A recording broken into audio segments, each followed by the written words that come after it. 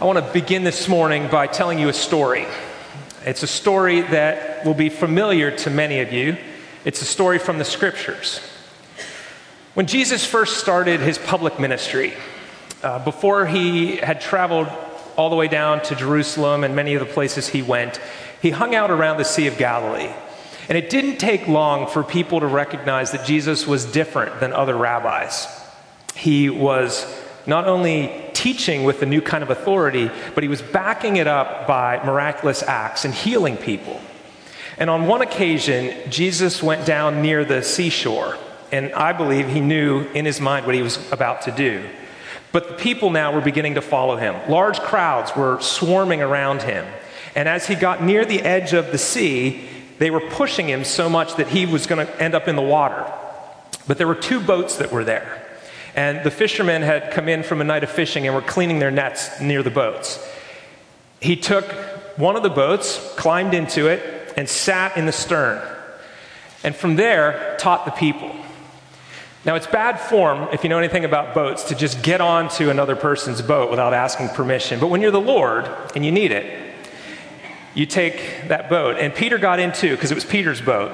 And he knew Jesus at this point. I think he had had a couple of interactions by the river where John the Baptist was baptizing, and he had seen John say, "Here's the Lamb of God." And he was starting to see, okay, this Jesus is this new rabbi. I'm interested. So he's in the boat, and here's Jesus teaching the people whatever he wanted to teach them.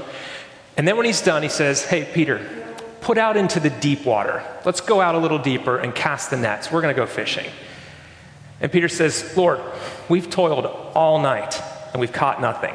And in his mind, he's thinking, "And I just cleaned the nets. I don't want to get them dirty again. But because you say so, we'll do it." So they row out, they drop the nets, and they catch so many fish that they think, I imagine, that they've hooked an anchor or something. They're having trouble getting those up, so much so that the nets are literally breaking. And so they start signaling for the other boat to come over and help them. And they're, in the urgency of the moment, they're watching all these fish, and I imagine as commercial fishermen calculating how much money this would be worth, and thinking about their nets tearing, and the other boats coming over, and they're finally getting all the fish into the boats, and they're starting to sink. There are so many fish. At a certain moment, the urgency backed off enough that Peter could see what was happening. He realized he was in the presence of holiness. He was in the presence of one who commands the fish and the sea, and they obey. What would your reaction be if you were in that boat, in that experience? There really is only one reaction that's appropriate: terrified awe. And so he falls on his knees in the stern of that boat and says, "Depart from me, Lord, for I am a sinful man." That's Peter's response to Jesus. And you know what Jesus says to him? "Don't be afraid. From now on, you'll be catching men." And once they got everything to the shore, we know from the other gospel, he just dropped the nets, left the fish, left the boats with Zebedee and the hired workers, and he and Andrew and James and John started following Jesus from that moment forward. Now, I tell you that story because it completes some of the details from Mark's reading that we just read. But I also tell it to help us understand discipleship a little bit. And if right now in your life you are finding yourself perfectly content, all that you'd hoped in life was happening, you are thriving in every area, and you are satisfied, then don't get near Jesus or anyone who knows him. Because here's the truth. All of the marks of discipleship have this in common: change. All of the marks of discipleship involve transformation. And I'm going to explain, hopefully, 3 important marks of discipleship that will help us as a church understand what we mean when we hear Jesus say, "Go and make disciples." That's the Great Commission, and we take it very seriously. Go and make disciples. What is one? How do you know when you've made one? How do you know if you are one? I think there's a pretty simple explanation to that, and it comes out of this gospel from Jesus' very first call to these disciples. And I think it's appropriate too. They're called the disciples, right? So we can presume that they were disciples. The 12 that followed him and many others fit the description, the marks of what a disciple is. Let me set up, though, where we've been before I give you the marks of a disciple. In this series called The Heart of Mission, we've been looking at the heart of mission. What is it that we're called to do? What is it that Jesus is about? When we began worship this morning, as a call to worship, Dan quoted Luke 19, where Jesus said, the Son of Man came to seek and to save the lost. That's his mission. He came to seek and to save the lost. And a couple of weeks ago, we heard a sermon on the kingdom of God being about relationships. And then we heard a sermon on the fact that relationships require investment. And then we heard a sermon on some of the ways you can invest in relationships. But today I want to address a little bit more of why. What do we hope will come out of those investments in relationships? Isn't it transformation? Isn't that what we're hoping will happen? If you think of somebody that does not know the Lord, is your desire to see their life changed, to see them transformed? Right? We want to see lives changed and improved, changed for the good. That's the hope that we have. Dr. J.I. Packer has a really great book called Evangelism and the Sovereignty of God. And in that book, he distinguishes from how somebody gets saved to what the work of evangelism is. And it's helpful because we get caught up on sometimes the way the Holy Spirit is working and what his work is. But Packer says our job is to be witnesses and to lay out what the message is, but to do it in such a way that it's compelling. We actually do want to convince people that Jesus is worth following. We do want to persuade them, not manipulate people. We're not trying to manipulate them or deceive them in any way, but the Holy Spirit's work is the changing of hearts. But the evangelist's work is the laying out in a compelling way the good news. And it is an invitation to change, to allow the Lord to change you.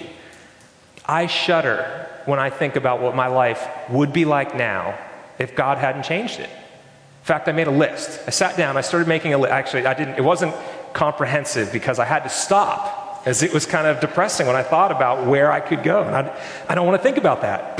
I want to think more about where I am going by God's grace. But here's what I came up with.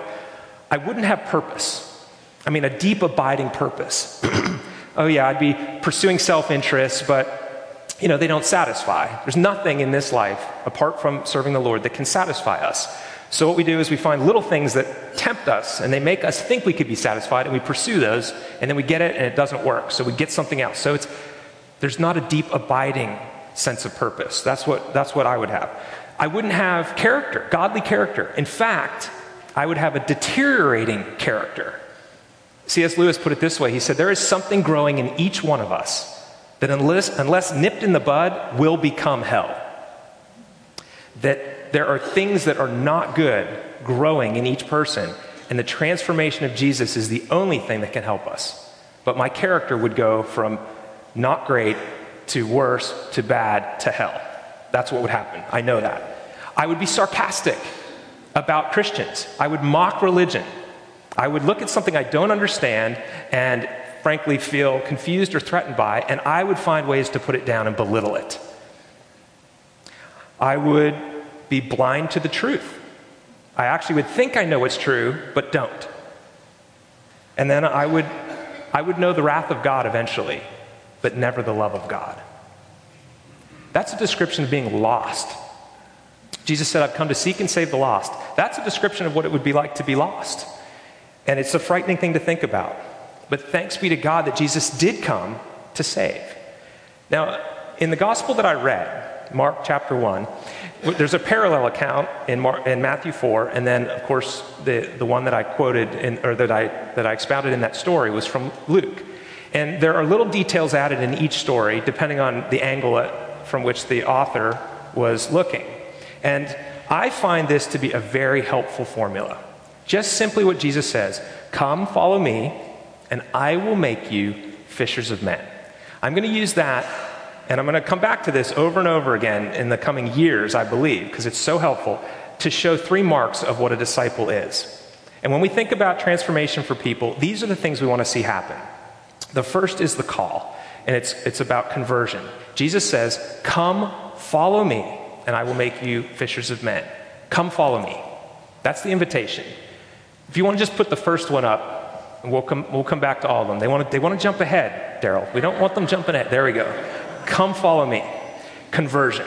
The invitation here is for you to make a decision to follow Jesus. And in order to make an informed decision, you have to consider who he is. What is the message? Who is the person? What is involved in following him? How do I count the cost? What is the cost? We have to do all the work of exploring him, of exploring his kingdom, of exploring his message.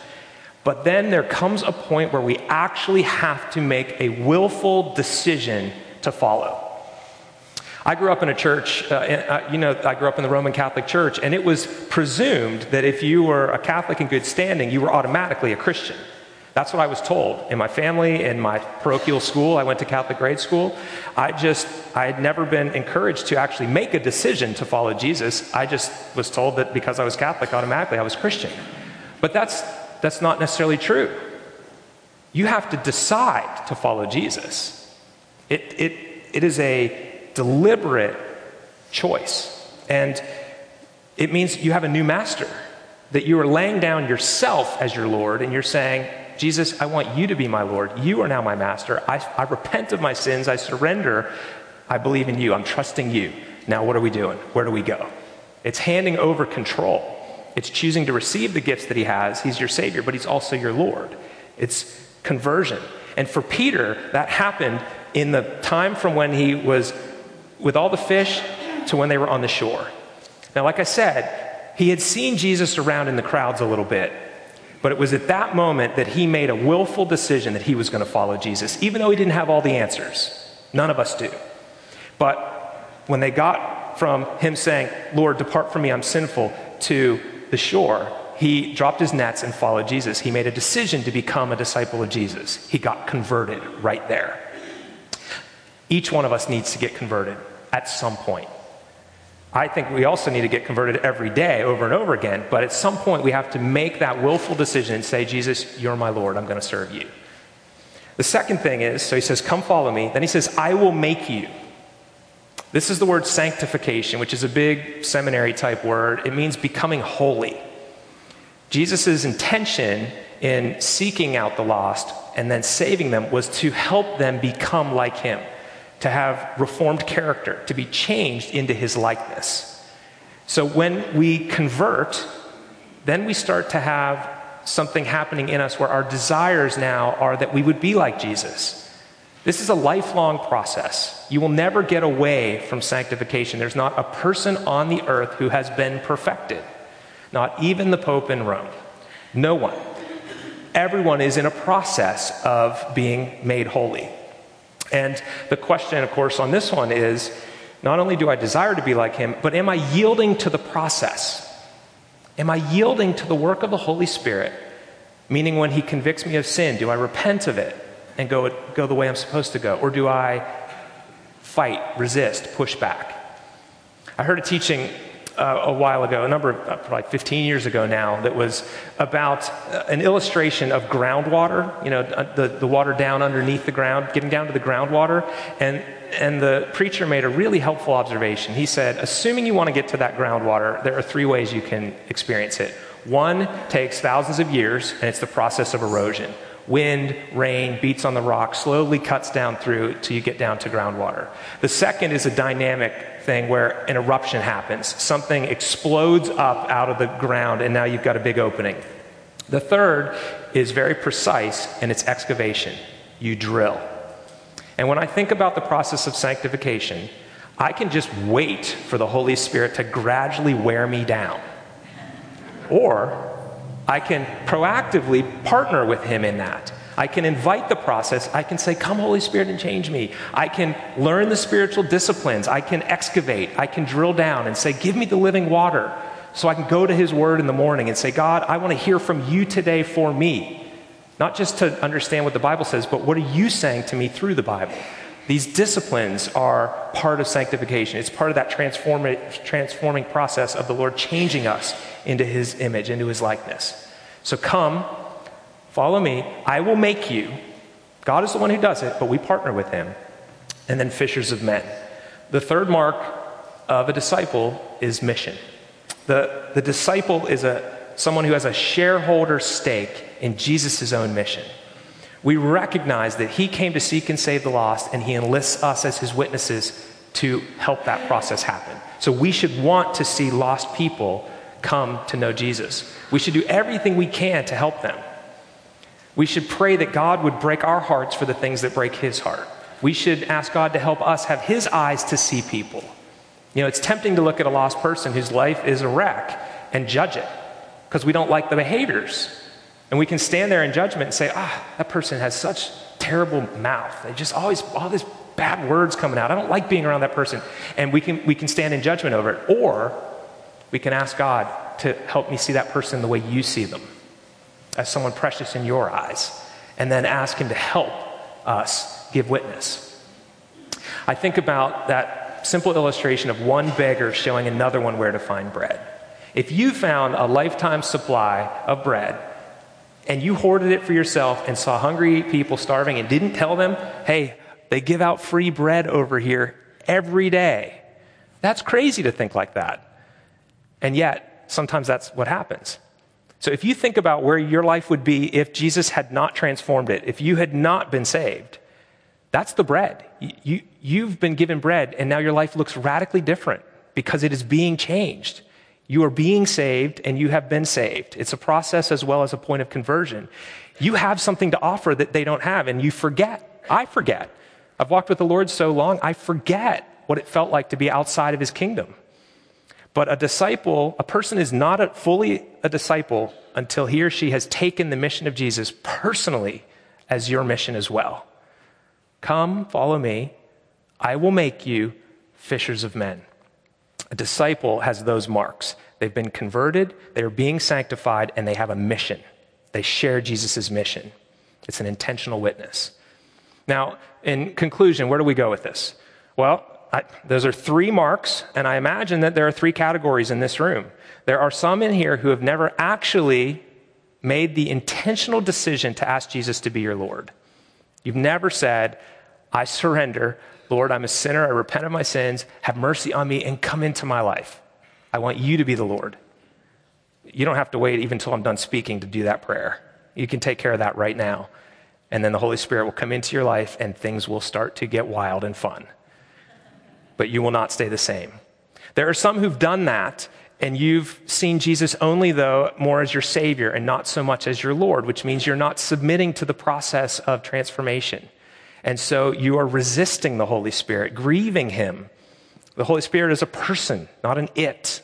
He, the Holy Spirit, he can be resisted. He can be lied to. He can be grieved. Or you can walk by the Spirit. You can have more of him in your life. You can work with him for what he wants to do in your life. And then the third group would be those who have Jesus as your Lord as well as your Savior, but you've not yet seriously owned the mission. You're still looking at people outside and they're outside. Your heart hasn't been broken yet for them. You might need to ask the Lord today to break your heart for the lost. Jesus came to seek and save the lost. He tells us so many things in the scriptures about how important that is. He says, all of heaven rejoices when one sinner comes in. He talks about a shepherd that leaves 99 sheep in the pen to go out and save the one. His heart is for the lost. And you need to ask him to make your heart for the lost if you want to be a disciple. Those are the marks of a true disciple. Somebody who's been converted, somebody who is being sanctified, and somebody who has taken Jesus' mission. I wanted to ask you to pray with me now for our church that this would happen increasingly so. Father, I thank you that you are always at work. Jesus, I thank you that you are alive, you are risen. And Holy Spirit, I thank you that you are empowering us here. Father, I pray for disciples in this church and disciples who can make other disciples, because I know that's what you want. I pray this in the name of Jesus. Amen.